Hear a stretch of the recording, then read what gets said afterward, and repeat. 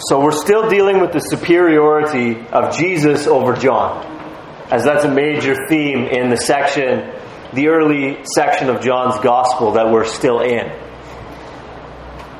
A couple times in the prologue, verses 1 to 18, John is contrasted with Jesus to make very clear. John was not the light, Jesus was the light. John just came to bear witness about the light. And then in the section immediately following the prologue, again, it's very, very clear. John is not the Messiah. He's not a reincarnate Elijah. He's not the prophet who was to come. Again, it's very clear. It's not about John. It's about Jesus. Here again in the section before us today, we're focusing particularly on verses 25 to 34, which is basically the last half of the questioning of John by the religious leaders. We're still dealing with the superiority of Jesus over John. And as I pointed out last Sunday, we see in this section before us a twofold portrait of Jesus. He is the Lamb of God who takes away the sin of the world. We see that in verse 29, and we dealt with that at length last week. Jesus is also, in this section, the one who baptizes with the Holy Spirit. Verse 33. Last week we looked at Jesus as the Lamb of God who takes away the sin of the world. And this week we will look at Jesus as the one who baptizes with the Holy Spirit. As I said last week, these portraits of Jesus are obviously related.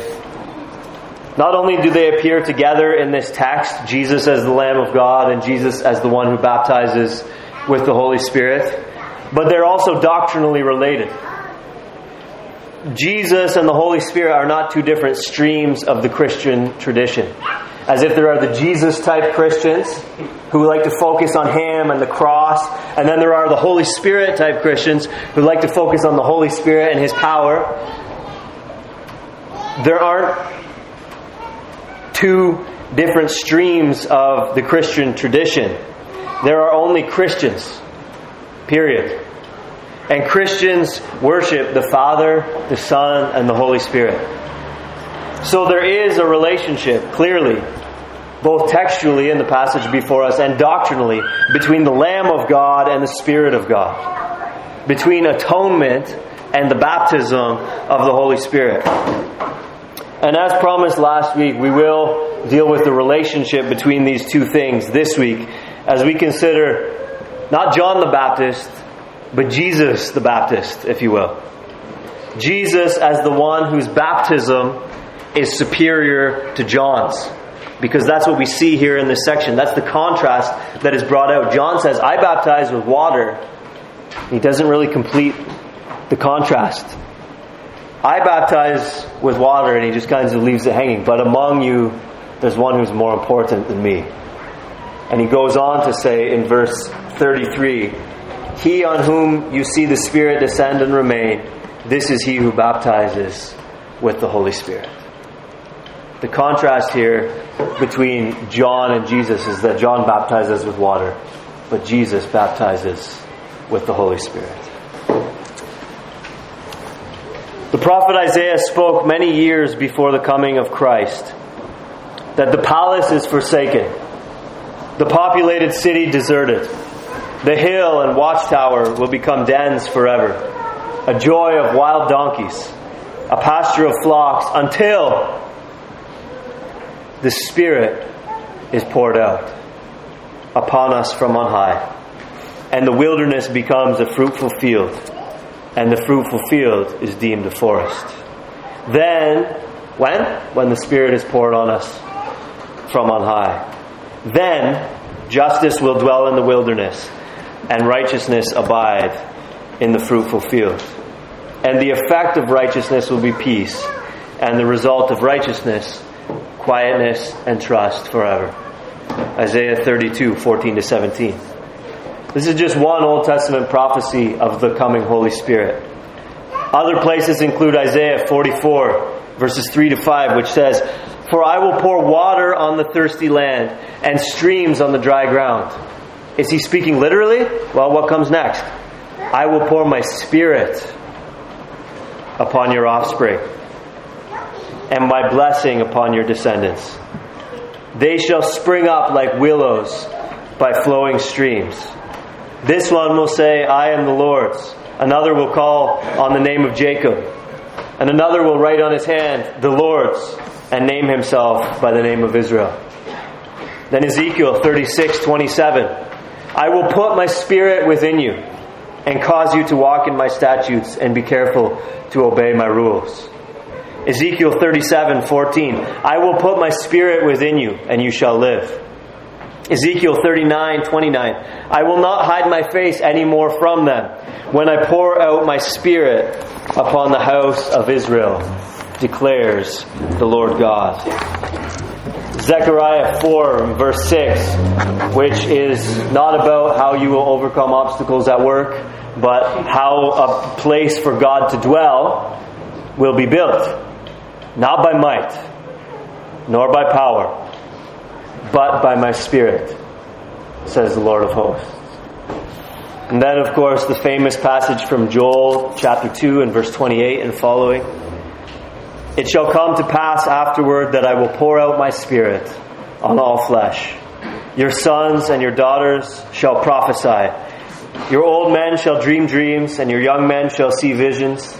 Even on the male and female servants in those days, I will pour out my Spirit.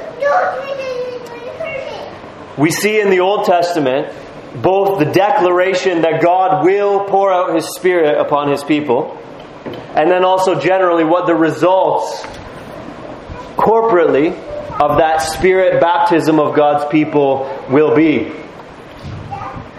We see in the New Testament more specifically who exactly it is that baptizes in the Holy Spirit, what exactly Spirit baptism is, who exactly it is that is baptized in the Holy Spirit, and what the results of that baptism are in their lives. So let's consider in turn, as we unpack this theme from John chapter 1, 25 to 34, those 4 points. Who baptizes in the Holy Spirit? What the baptism of the Holy Spirit is? Who is baptized in the Holy Spirit? And fourthly, what the results of Spirit baptism are in the lives of those who are Spirit baptized. So let's begin with who baptizes in the Holy Spirit. And the answer is obvious. It's right on the face of our text. It's Jesus. Look at chapter 1 and verse 33 of John. John bore witness, verse 32, I saw the Spirit descend from heaven like a dove, and it remained on him. I myself did not know him, but he who sent me to baptize with water said to me, He on whom you see the Spirit descend and remain, this is he who baptizes with the Holy Spirit. It's Jesus. It's Jesus who baptizes with the Holy Spirit. Acts chapter 2 and verse 33 says this, being therefore exalted at the right hand of God, and having received from the Father the promise of the Holy Spirit, He, that is Jesus, has poured out this that you yourselves are seeing and hearing. In His role as the head of the new covenant, and by virtue of His fulfillment of the conditions placed upon Him as mediator of that covenant, Jesus has received the Holy Spirit in order to turn around and pour Him upon us. That's what John chapter 1 verse 33 is teaching us. That's what Acts chapter 2 and verse 33 is teaching us. It is Jesus' role as the mediator of the new covenant to pour upon us all of the new covenant blessings, which include the Holy Spirit. It is the Lamb of God, through whom the Spirit of God comes to us. As you've heard me say many times, so I say again, Jesus is the neck of the hourglass, through whom everything our triune God intends to give us actually comes to us. But Jesus is like the narrow part of a funnel, through whom everything that our triune God intends to give us actually comes to us. Colossians 1:19 says that in Him, that is Jesus, all the fullness of God was pleased to dwell.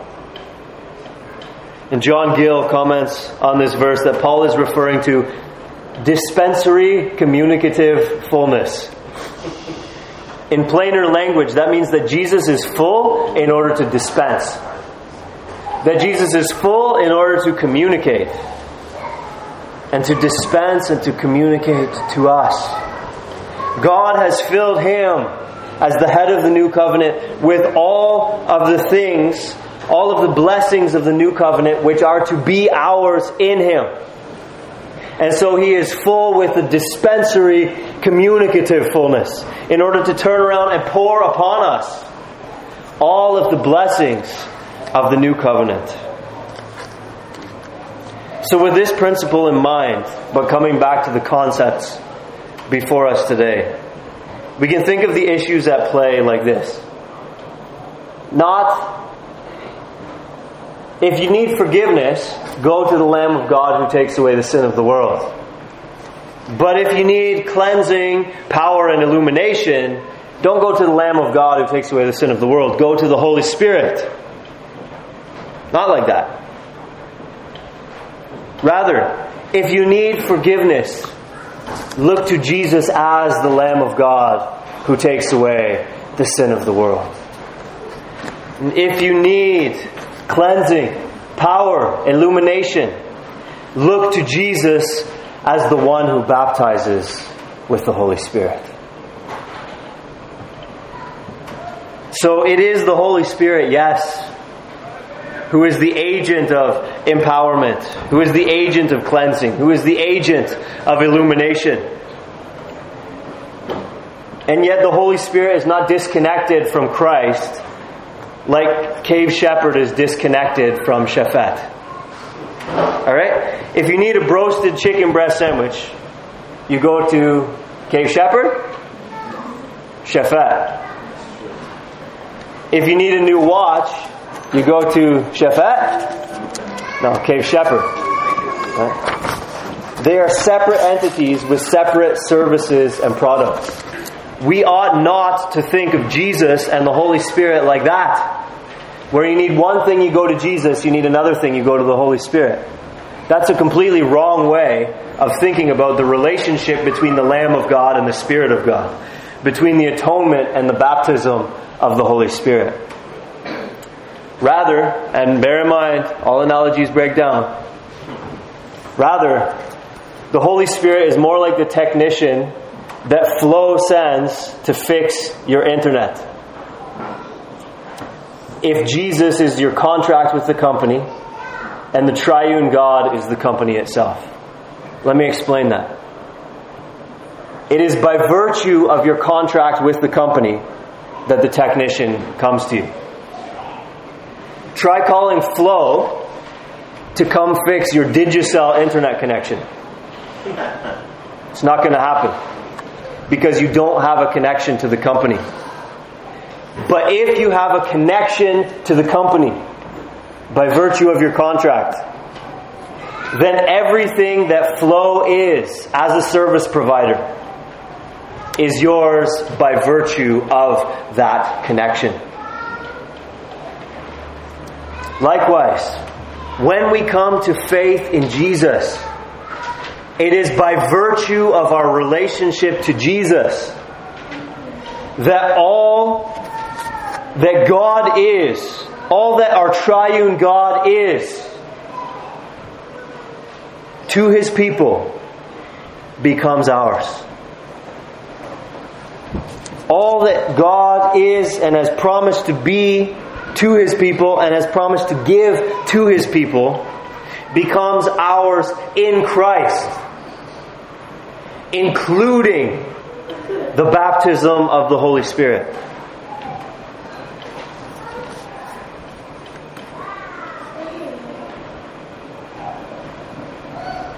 So, because it is Jesus who baptizes with the Holy Spirit, we look to Jesus for the baptism of the Holy Spirit.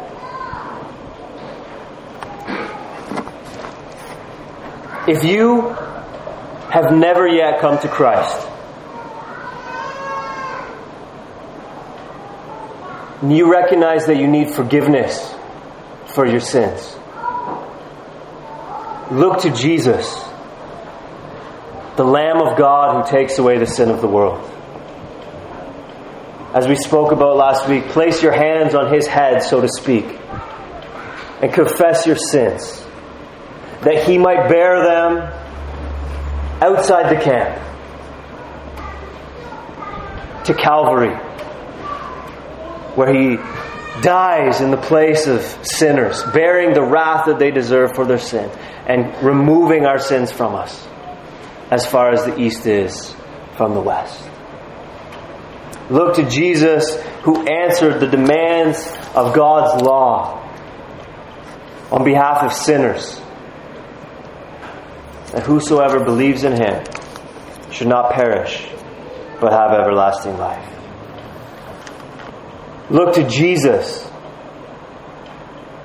in order that you might be redeemed from the curse of the law and might become a son or a daughter of the Almighty God. And when you recognize that you need not only forgiveness, but empowerment day by day, when you recognize that you need transformation after having been given a clean legal record because of Jesus' righteousness imputed to you, you're still a sinner and you still need to be changed. When you recognize that you still need help to understand the things of God and to perceive spiritual realities, don't then look away from Jesus. Don't then move away from Jesus as if He's done all that He can do for you. You got what you needed at Shaphat and now you're on to Cave Shepherd. Continue to look to the one in whom the fullness of God is pleased to dwell. And look to Him for the provision of His Spirit.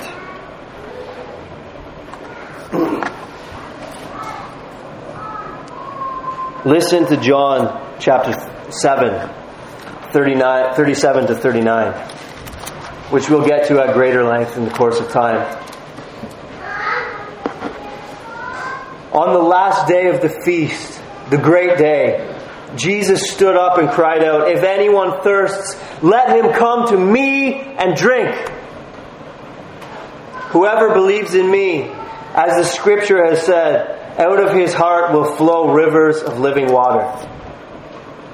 Now this He said about the Spirit, whom those who believed in Him were to receive. For as yet the Spirit had not yet been given, because Jesus was not yet glorified. If you are thirsty, come to me. If you need, as John Piper says, the river maker living in you, come to me. If you need the Holy Spirit, come to me. Jesus says. It's by virtue of our relationship with Jesus that we are baptized in the Holy Spirit, that the Holy Spirit is given to us. Because, as we're going to unpack a little bit more as we go on this morning, the Holy Spirit is not disconnected from Jesus the way that Shaphat and Cave Shepherd are disconnected. But the Holy Spirit comes to us as one of the blessings of the new covenant, which Jesus has inaugurated, of whom Jesus is the head, of which we enjoy the privileges because of our relationship to Jesus. It's Jesus who baptizes with the Holy Spirit. Who is it? That's our first point. That baptizes with the Holy Spirit. Jesus baptizes with the Holy Spirit. And so John 7:37-39 assures us that among other things, you will receive the Holy Spirit when you come to Jesus. And after all, receiving the Holy Spirit is what Spirit baptism is. Let's unpack that a little bit more. What the baptism of the Holy Spirit is. The baptism of the Holy Spirit is nothing more or nothing less than receiving the Holy Spirit. God's giving and our receiving of the Holy Spirit. Receive the Holy Spirit and be baptized in the Holy Spirit are equivalent terms in the book of Acts.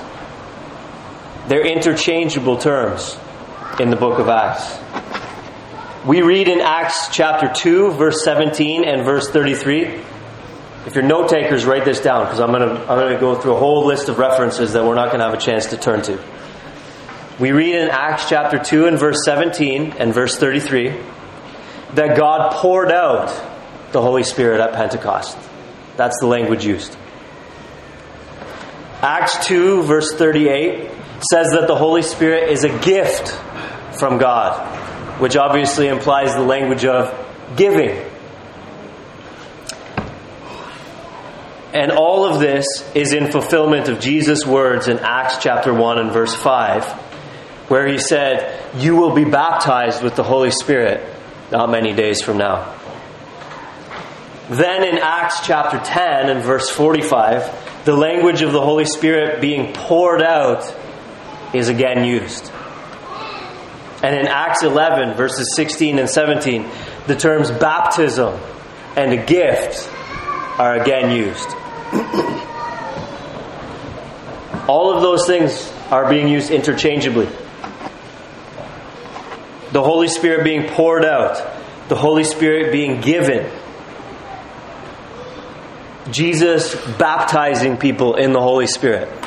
All of those are being used interchangeably in the verses I just cited to you. And you can go do your study on your own time with those references I just gave you.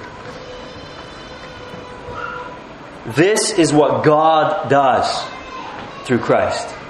What God does. He gives. He pours out. He baptizes. All of these are interchangeable, synonymous terms. They mean the same thing, as do the Spirit coming on or falling on certain people. See Acts chapter 1 and verse 8, Acts chapter 8 and verse 16, Acts chapter 10 and verse 44, Acts chapter 11 verse 15, and Acts chapter 19 and verse 6 for the interchangeable uses of these terms, along with the aforementioned terms of pouring out, baptizing, and giving the Holy Spirit. All of those terms mean the same thing, biblically. They're used to actually describe the exact same events. The apostles moved between the Holy Spirit being poured out, God baptizing people in the Holy Spirit coming upon people, the Holy Spirit falling upon people, God giving the Holy Spirit. The apostles moved between all of these things interchangeably, seamlessly. So that's what God does. We read then that the disciples received the gift of the Holy Spirit. Acts chapter 2 and verse 38, Acts chapter 8 and verse 17, Acts chapter 10 and verse 47, Acts chapter 19 and verse 2. This then is the result of Spirit baptism. God's people receive the Holy Spirit. It's clear from a study of the language that's used in all of these events, from a study of the biblical terminology, that the baptism of the Holy Spirit is nothing more or less than God's giving of and our receiving of the Holy Spirit. This answer ought to raise at least 3 questions in your mind. First of all, what about Old Testament saints? Did they not receive the Holy Spirit? Well, let me begin by affirming that each Old Testament saint was necessarily regenerated. The same is true of human nature before the incarnation of Christ as is true afterwards. That by nature we are all, like the rest of mankind, as Ephesians 2 teaches us, dead in our trespasses and sins. That the God of this world has blinded our minds. That this natural man or the carnal man is not able to understand the things of God. That was as true before the coming of Christ as after. In that age as in this age. And so in the Old Testament, anyone who was saved was necessarily regenerated by the Holy Spirit. So clearly the Holy Spirit existed, obviously, but it bears saying, because there's a lot of weird ideas out there. And obviously the Holy Spirit was active in the Old Testament. And active redemptively in the Old Testament. And there's some debate about what I'm about to say. Even within Reformed circles, what I'm about to say is by far the minority position. But I believe, and I'll try to explain to you, that not all of God's people in the Old Testament, not all believers in the Old Testament were indwelt by the Holy Spirit. John chapter 7 and verse 39, which I read to you already, says, "For as yet the Spirit had not been given." What does that mean? The first half of that verse says, Jesus said this about the Spirit, whom those who believed in Him were to receive. Which seems to me to indicate a then future thing. In other words, there were those who believed in Him who had not yet received the Holy Spirit. For the Spirit had not yet been given. That's my understanding of John chapter 7 and verse 39. Then you think about some of the prophecies about the coming Holy Spirit that I read to you at the beginning. Isaiah chapter 32, verse 14 to 17. Until the Spirit is poured out. To me, that implies that at the time of that prophecy, the Spirit had not been poured out. Isaiah chapter 44, verses 3 to 5. I will pour water on thirsty land and streams on the dry ground. I will pour my Spirit upon your offspring. And then Ezekiel 36:27, Ezekiel 37:14, Ezekiel 39:29. I will put my Spirit within you. I will put my Spirit within you. When I pour my Spirit upon, etc., etc. To me, the language of the Old Testament itself indicates a future outpouring of the Holy Spirit. So let me be clear about what I am saying and what I'm not saying before we move on here. I'm not saying that the Holy Spirit was not active redemptively in the Old Testament. Because clearly the Holy Spirit had to operate upon the dead hearts, minds, wills of the unbeliever in the Old Testament in order to bring them to faith. But if the Holy Spirit does something to you, that's distinguishable from Him coming to abide within you. You can distinguish between those two things. My understanding is that in the Old Testament, the indwelling of the Holy Spirit was on an ad hoc basis. In other words, it was as needed for a purpose. It was generally kings, prophets, etc., who were indwelt with the Holy Spirit.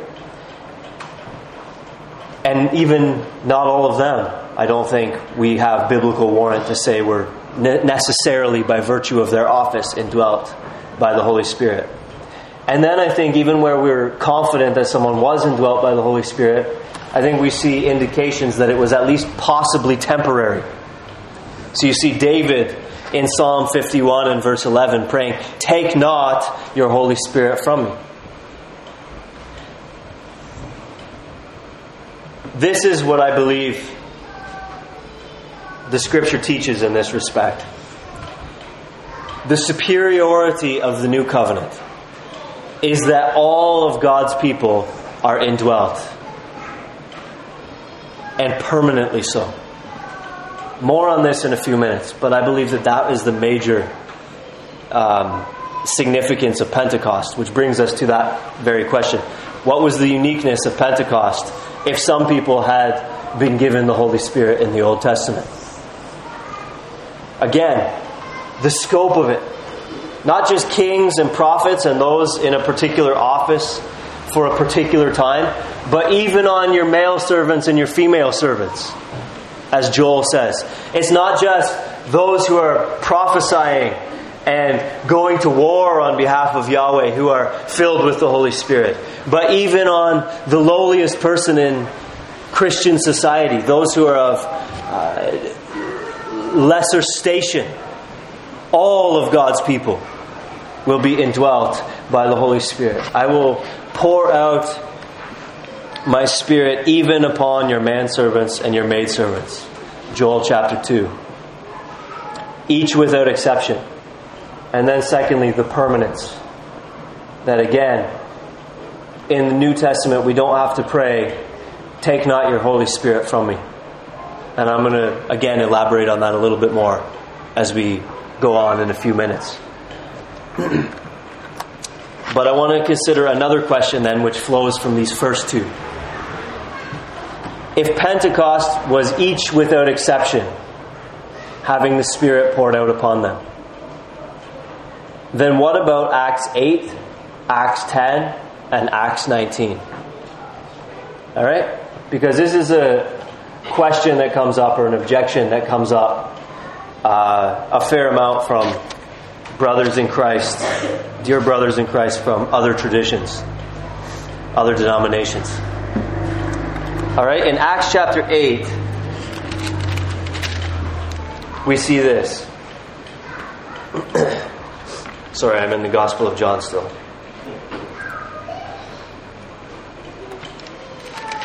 In Acts chapter 8, we see this. Now when the apostles at Jerusalem heard that Samaria had received the word of God, they sent to them Peter and John, who came down and prayed for them that they might receive the Holy Spirit. For he had not yet fallen on any of them, but they had only been baptized in the name of the Lord Jesus. Then they laid their hands on them, and they received the Holy Spirit. In Acts chapter 10, we read this.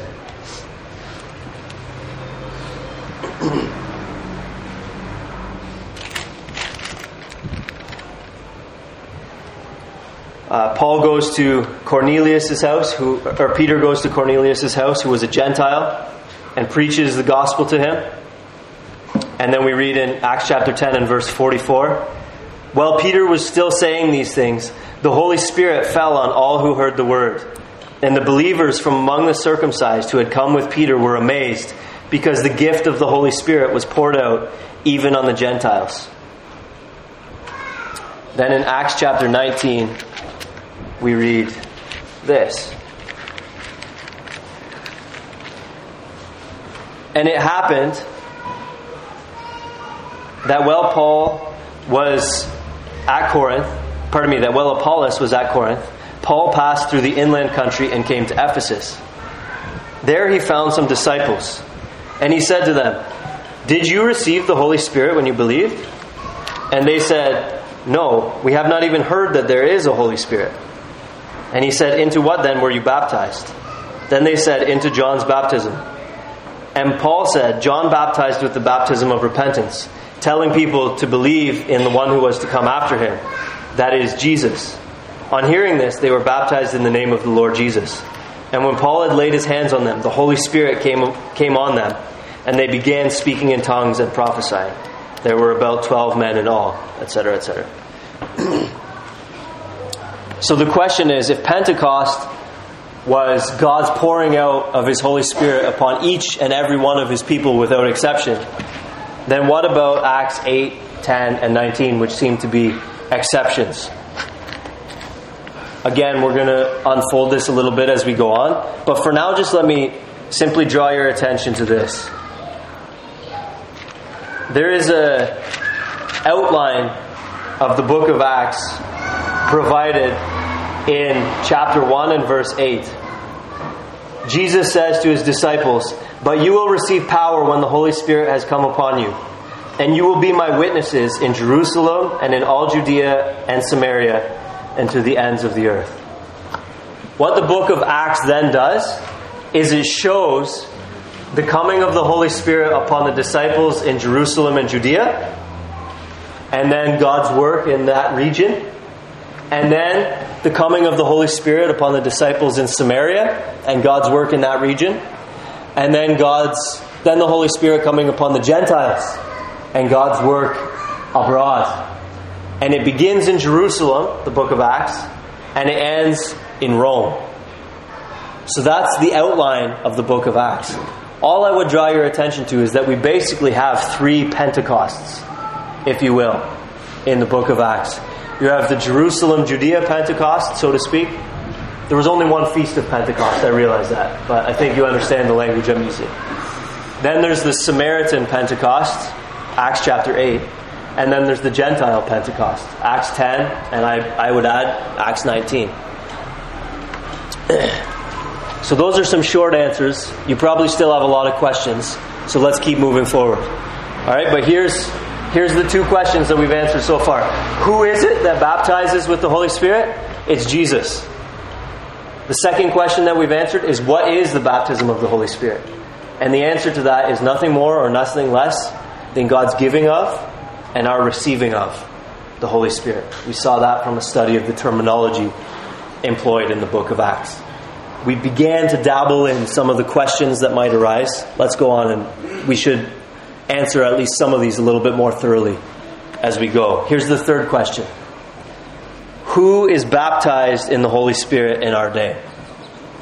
So now we're getting out of the abstract to the concrete. We're getting out of this is interesting theological wrangling. What does it mean for us? We're moving towards that now. As I mentioned a few minutes ago, or at least implied, all Christians in our day, without exception, have been baptized in the Holy Spirit. All Christians in our day, without exception, have been baptized in the Holy Spirit. Let me show you a couple of scriptures. Look at Romans chapter 8.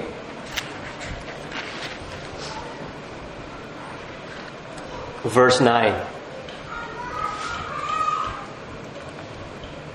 Anyone who does not have the Spirit of Christ does not belong to Him. Anyone who does not have the Spirit of Christ does not belong to Him.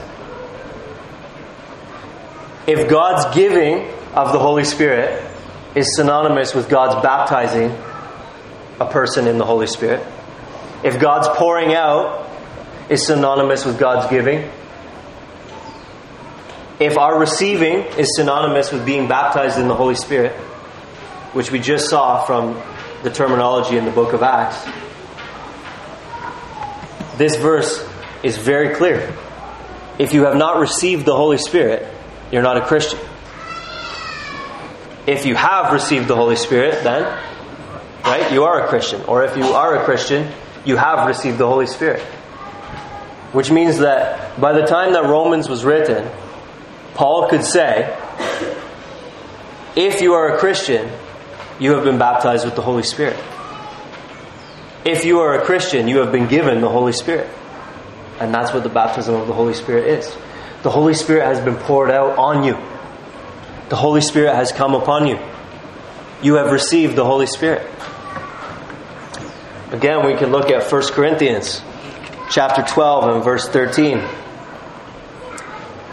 In one Spirit, we were all baptized into one body. Okay, listen.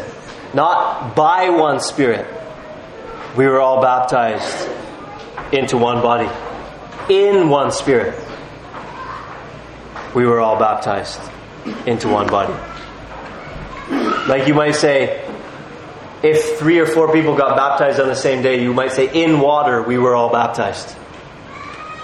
That's what Paul's doing here in 1 Corinthians 12. He's saying, in one Spirit, we were all baptized into one body. What was the result of being baptized into the Spirit? We were all brought into one body. Ephesians chapter 1 and verse 13.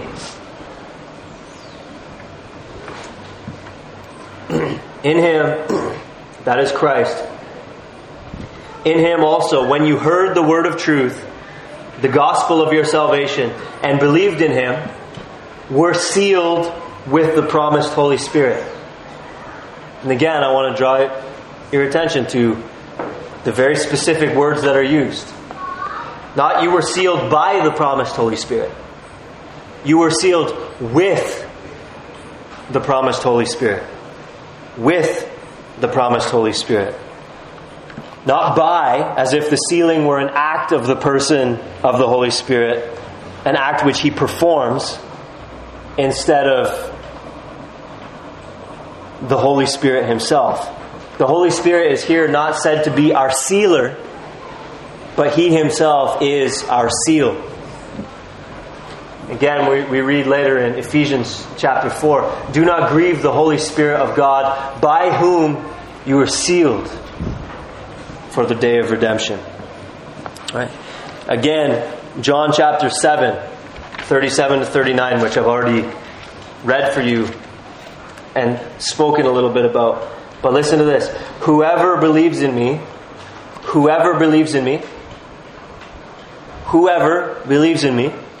like John 3:16, whoever believes, that's the qualifier.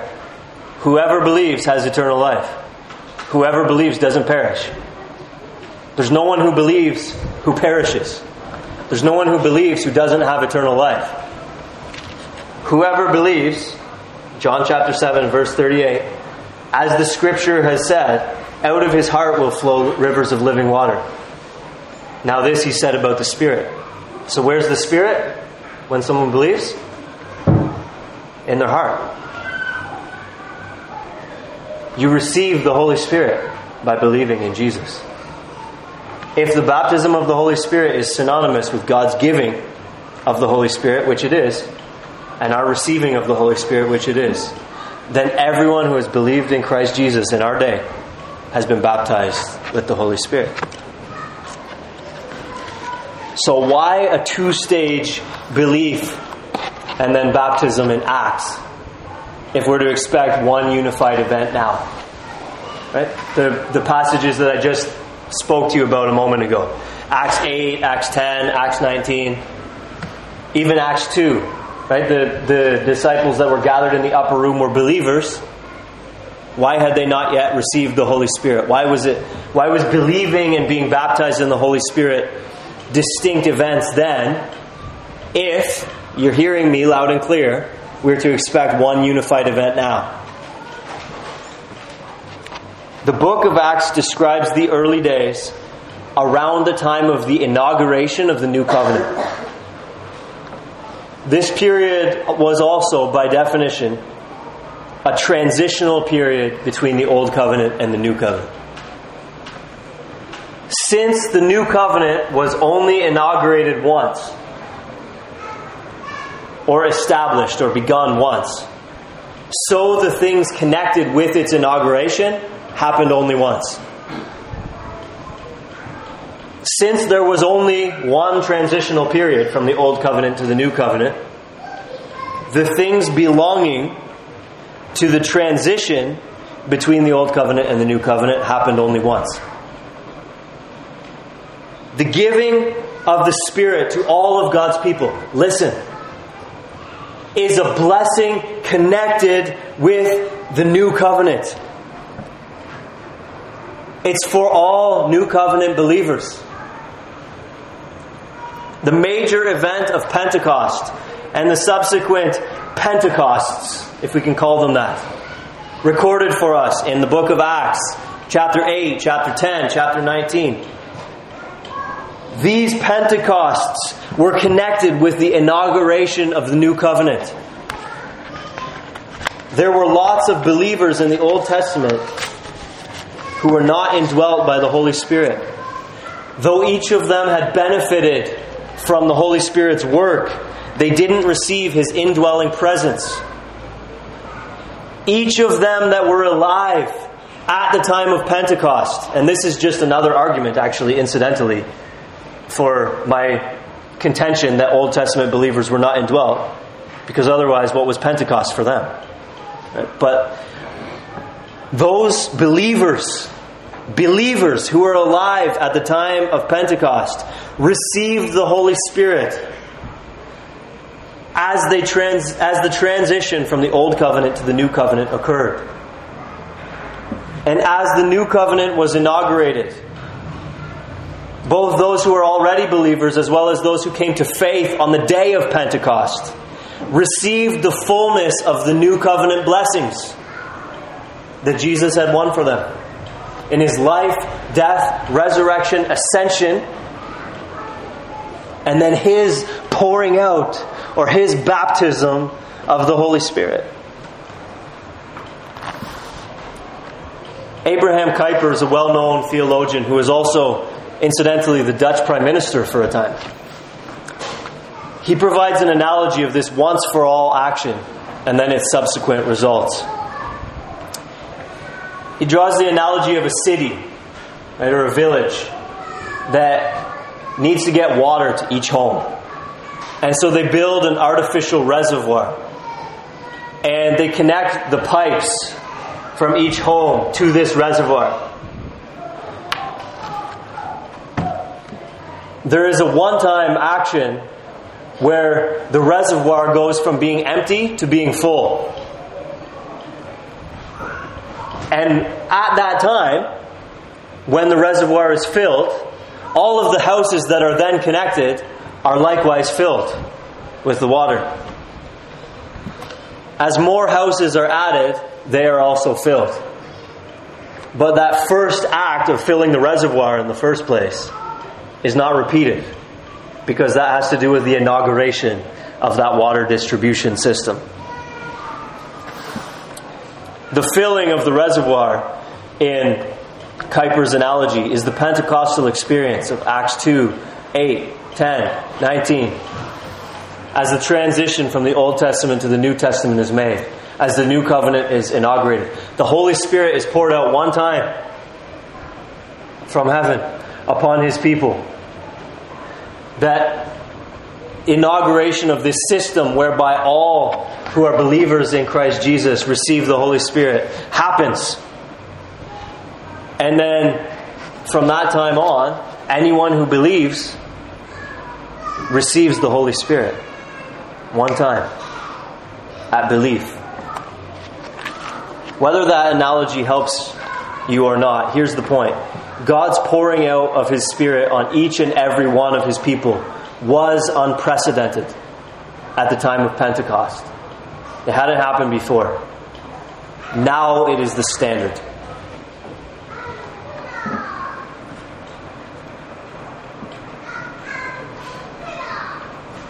So we've answered the questions. Who baptizes in the Holy Spirit? And that's Jesus. What is the baptism of the Holy Spirit? It's God's giving and our receiving of the Holy Spirit.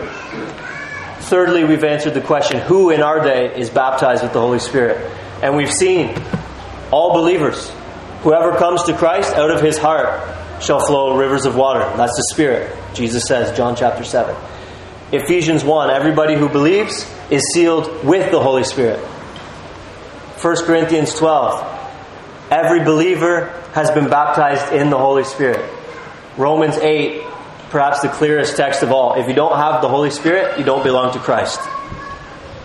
And so if the baptism of the Holy Spirit is God's giving and our receiving of the Holy Spirit, then if you've come to Christ, you have the Holy Spirit. What did this pouring out of the Spirit mean for the believers at Pentecost? What does it mean for us that the Holy Spirit has been poured out upon us? In other words, even if we grant, even if you came in today confused about this and now you're clear, or you came in today with a different understanding and now that's been clarified for you, even for the sake of discussion, if you can accept that Jesus does the baptizing, what the baptizing is the giving of the Holy Spirit and our receiving of it, and that every believer is baptized in the Holy Spirit in our day, what difference does that make? That's the fourth question that we're going to answer. What are the results of Spirit baptism?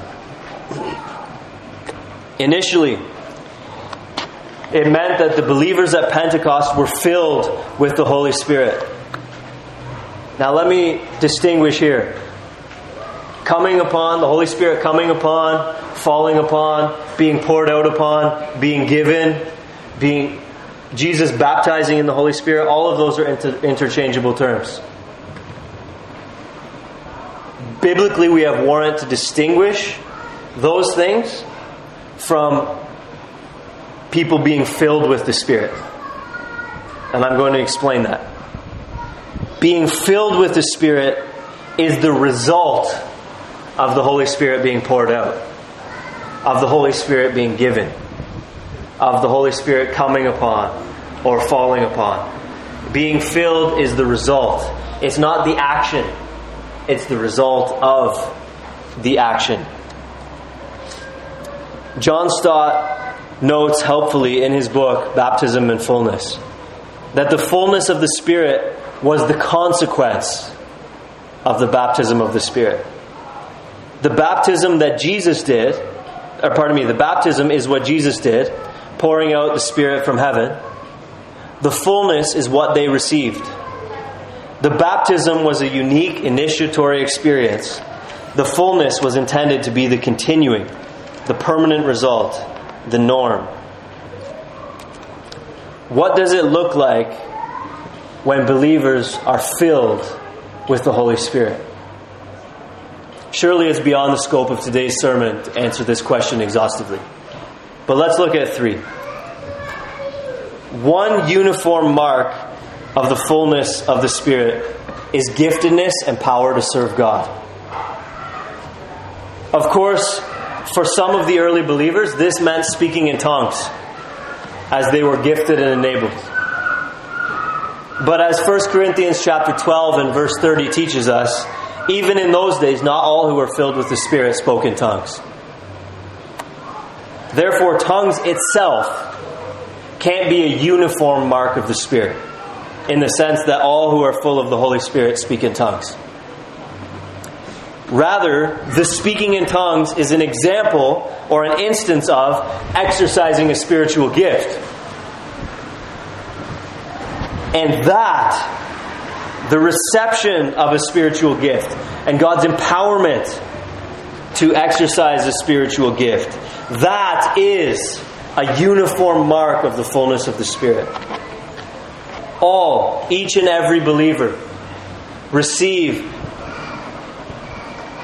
a gift of the Holy Spirit or gifts of the Holy Spirit by virtue of their baptism in the Holy Spirit, by virtue of receiving the Holy Spirit. And the Holy Spirit empowers us in the use of it as we are filled with the Spirit. In simpler terms, the ability and power to serve God is a uniform mark of the fullness of the Holy Spirit. All who are full of the Spirit are enabled to serve God. Christian, what this means for you is that you have a role to play in the body of Christ. Each and every one of you who are Christians, you have a role to play in the body of Christ. Earlier in 1 Corinthians 12, which I read for you a few minutes ago, we read that in one Spirit we were all baptized into one body, Jews or Greeks, slaves or free, and all were made to drink of one Spirit. Immediately after that, Paul goes on to say, for the body does not consist of one member, but of many. And it's there, at that point, right after talking about our Spirit baptism, that he talks about, he goes on an extended discussion of spiritual gifts and the manner in which we are each to contribute as we've been gifted and are empowered by the Holy Spirit.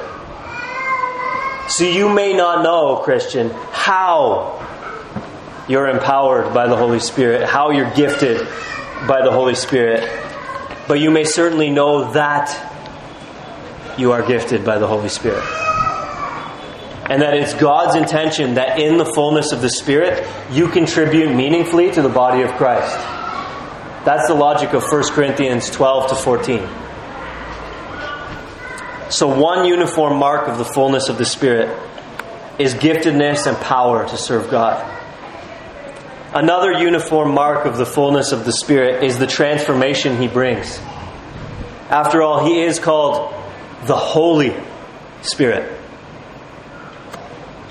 You aren't full of the Holy Spirit if you're not growing in holiness.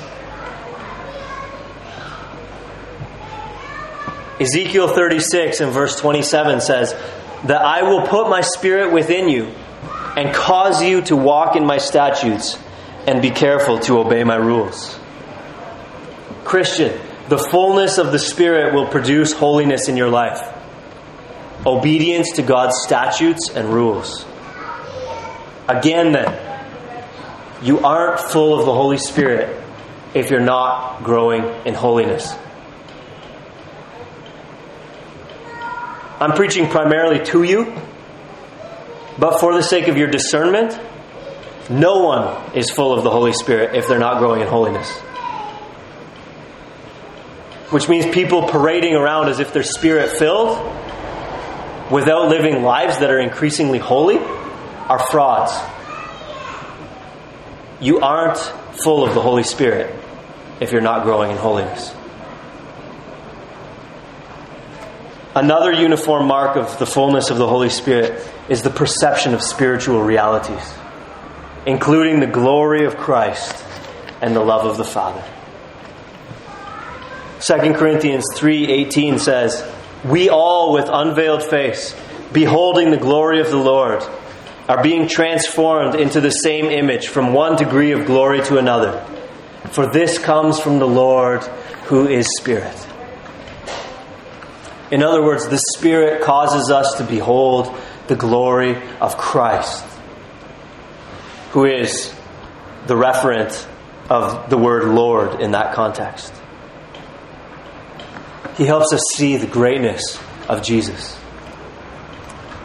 Romans 8:15 says, the Spirit Himself bears witness with our spirit that we are children of God. And Romans 5:5 says that God's love has been poured into our hearts through the Holy Spirit who has been given to us.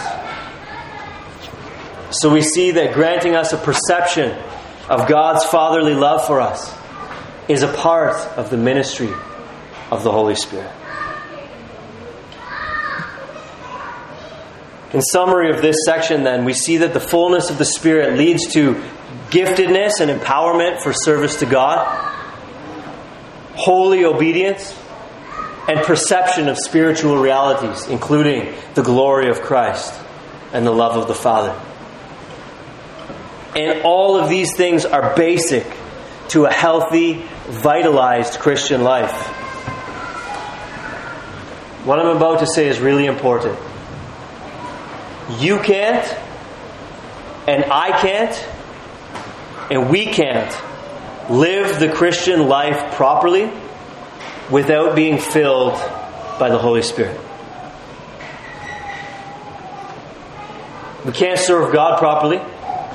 We can't grow in holiness properly. And we can't perceive spiritual realities properly. All of which are basic, fundamental to healthy, vitalized Christian living.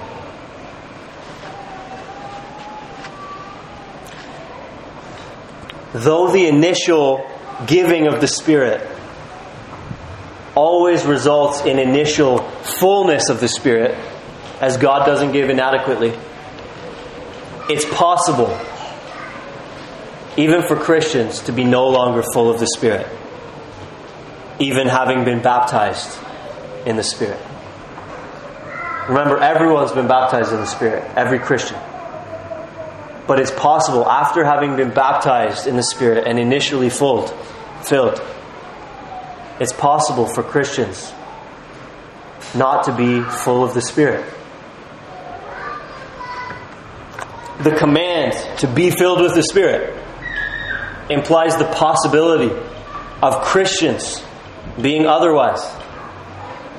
And we read that several times in the New Testament. The qualification that deacons be men who are full of the Holy Spirit implies that it is possible that Christians be otherwise. And the nature of what it looks like what the results of Spirit fullness is, indicates that not all Christians are full of the Spirit.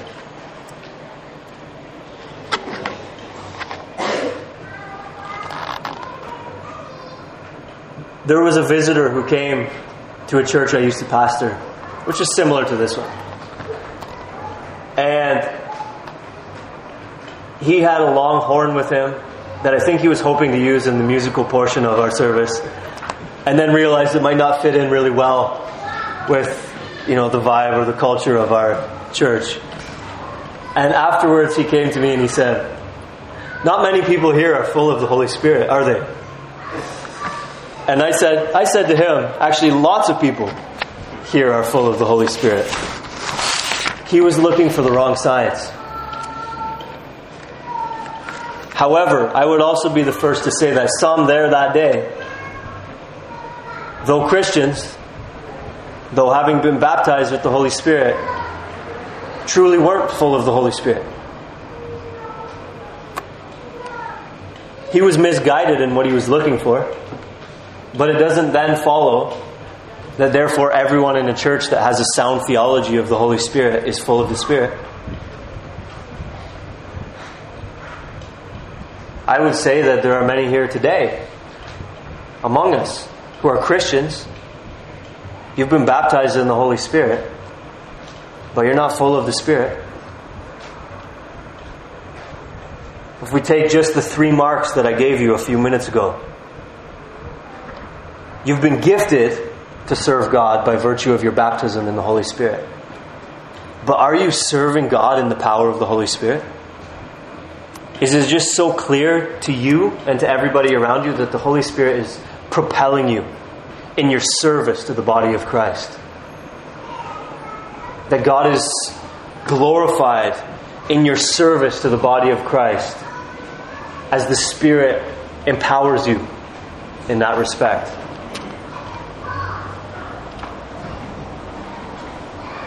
Or let's take the transformation that the Holy Spirit brings. Is it so evident to you and to the people around you that the Holy Spirit is causing you to walk in God's statutes, to obey His rules, as Ezekiel 36 and 27 says? Is it so evident that you are full of the Holy Spirit because we can all see you growing in holiness? We can all see you growing in conformity to the character of Christ. Is that so evident?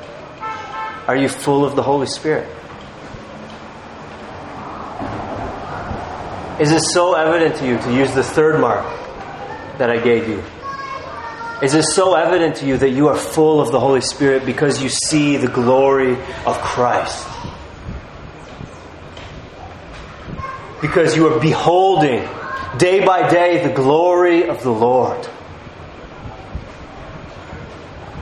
That each morning before you get to work, or each evening before you lay down your head, whatever time it is that you open your Bible, that day by day you behold the glory of the Lord.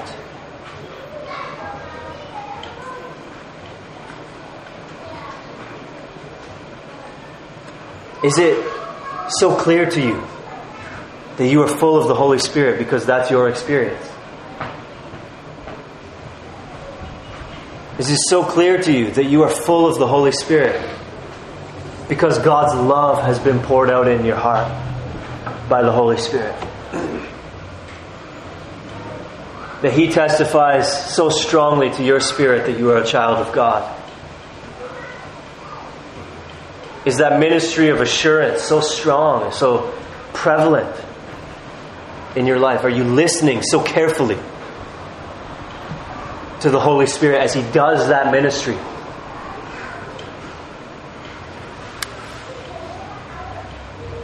Does your life look like what we describe a Spirit-filled life looking like? And those are just 3 marks. We could presumably multiply that. But those are 3 basic things in the Christian life. Are you serving God contributing to the body of Christ in the power of the Spirit? Beholding the glory of the Lord, first of all, and then are you being transformed into that same image from one degree of glory to another? Because that comes from the Lord, who is Spirit.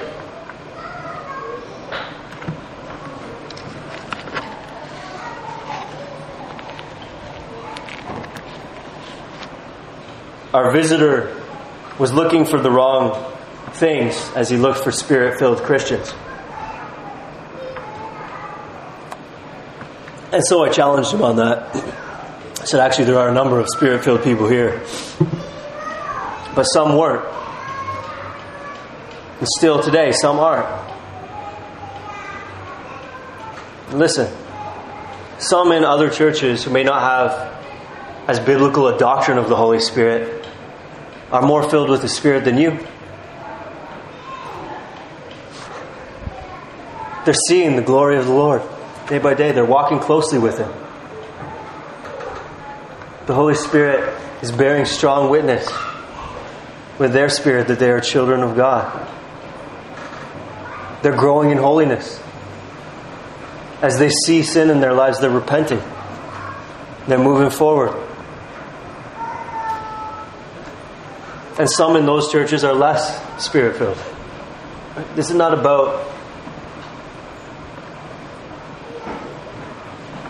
about fundamentally getting our doctrine right. Though getting our doctrine right is going to help us as we try to live the Christian life. But there is actually the possibility of Christians who have been baptized in the Holy Spirit not being full of the Spirit. And there is actually an imperative in the Scripture: be filled with the Spirit. So we don't want to stay in orthodoxy, which is right doctrine. But we want to come across on this subject to orthopraxy. And not just be able to articulate a doctrine of Spirit fullness, Spirit baptism, Spirit fullness. We want to actually be Spirit filled.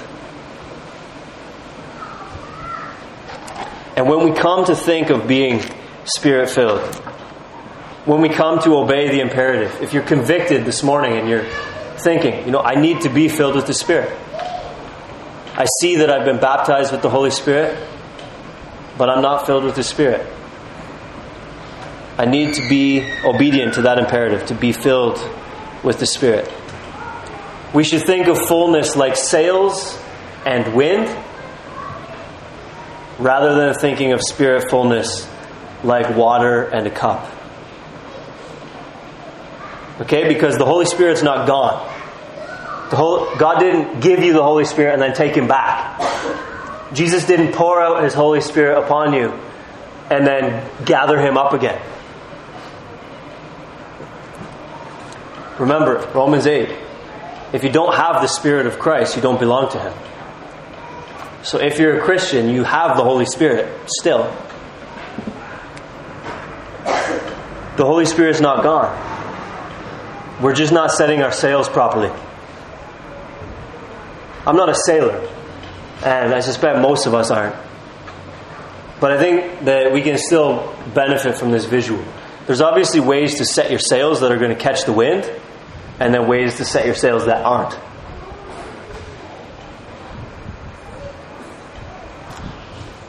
The Holy Spirit's not gone like there's no more water in a cup.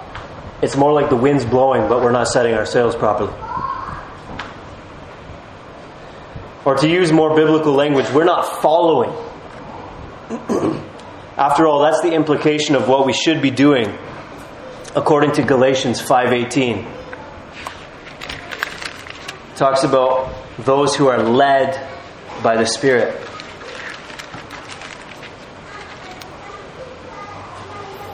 If the Spirit leads, and here we read that He does lead, the implication is that we should follow. What is He leading us to do? What is He prompting us to do? Not watch more Netflix. Not keep the gospel to yourself so that you don't offend anyone. Those promptings come from yourself at best, or worse, from the evil one. The Holy Spirit is prompting us constantly, if we're Christians, to think on God, His person, His law, His glorious gospel, to talk of Him, to read of Him, to pray to Him, to serve and obey Him. These are the sorts of things that the Spirit leads us to do. Are we following? These are the sorts of promptings that bring us to a decision point, actually. Where maybe, let's say you're sitting and watching Netflix, and there's no sin in that. I don't believe that watching TV or a movie is a sin. But let's say you're sitting there and you think to yourself, I'm kind of wasting time. I should get up and go read my Bible and pray. You're at a decision point. Do you follow the Holy Spirit at that point or not? What do you do with your sails at that point? Do you catch the wind or do you not? Will we be filled with the Spirit as He prompts us and leads us throughout the day? Or will we fold up our sails and coast along? One theologian has said, to be in Christ means to have communion with Him. And this in turn means that we share fully in all that He has.